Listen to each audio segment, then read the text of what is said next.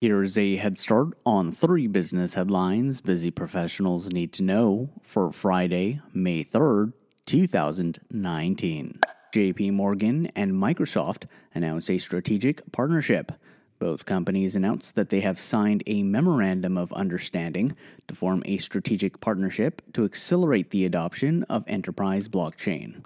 According to a Microsoft press release, JP Morgan has developed a distributed ledger platform called Quorum, which will be available on Microsoft's Azure cloud service.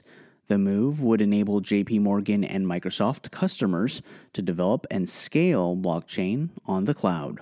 Chipotle looks to divert 50% of its restaurant waste from landfills by 2020. According to a company press release, as part of the goal, the restaurant chain plans to test a recyclable or compostable cup and lid, including a strawless option, and reduce the amount of plastic in cutlery by 20%. DoorDash expands food deliveries to Wyndham hotels. The on-demand delivery service announced that it launched a new partnership with Wyndham Rewards, enabling DoorDash customers to enjoy local restaurants and service while traveling.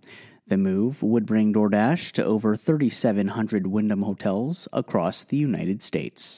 That's your head start for the day. Now go ahead and make today amazing.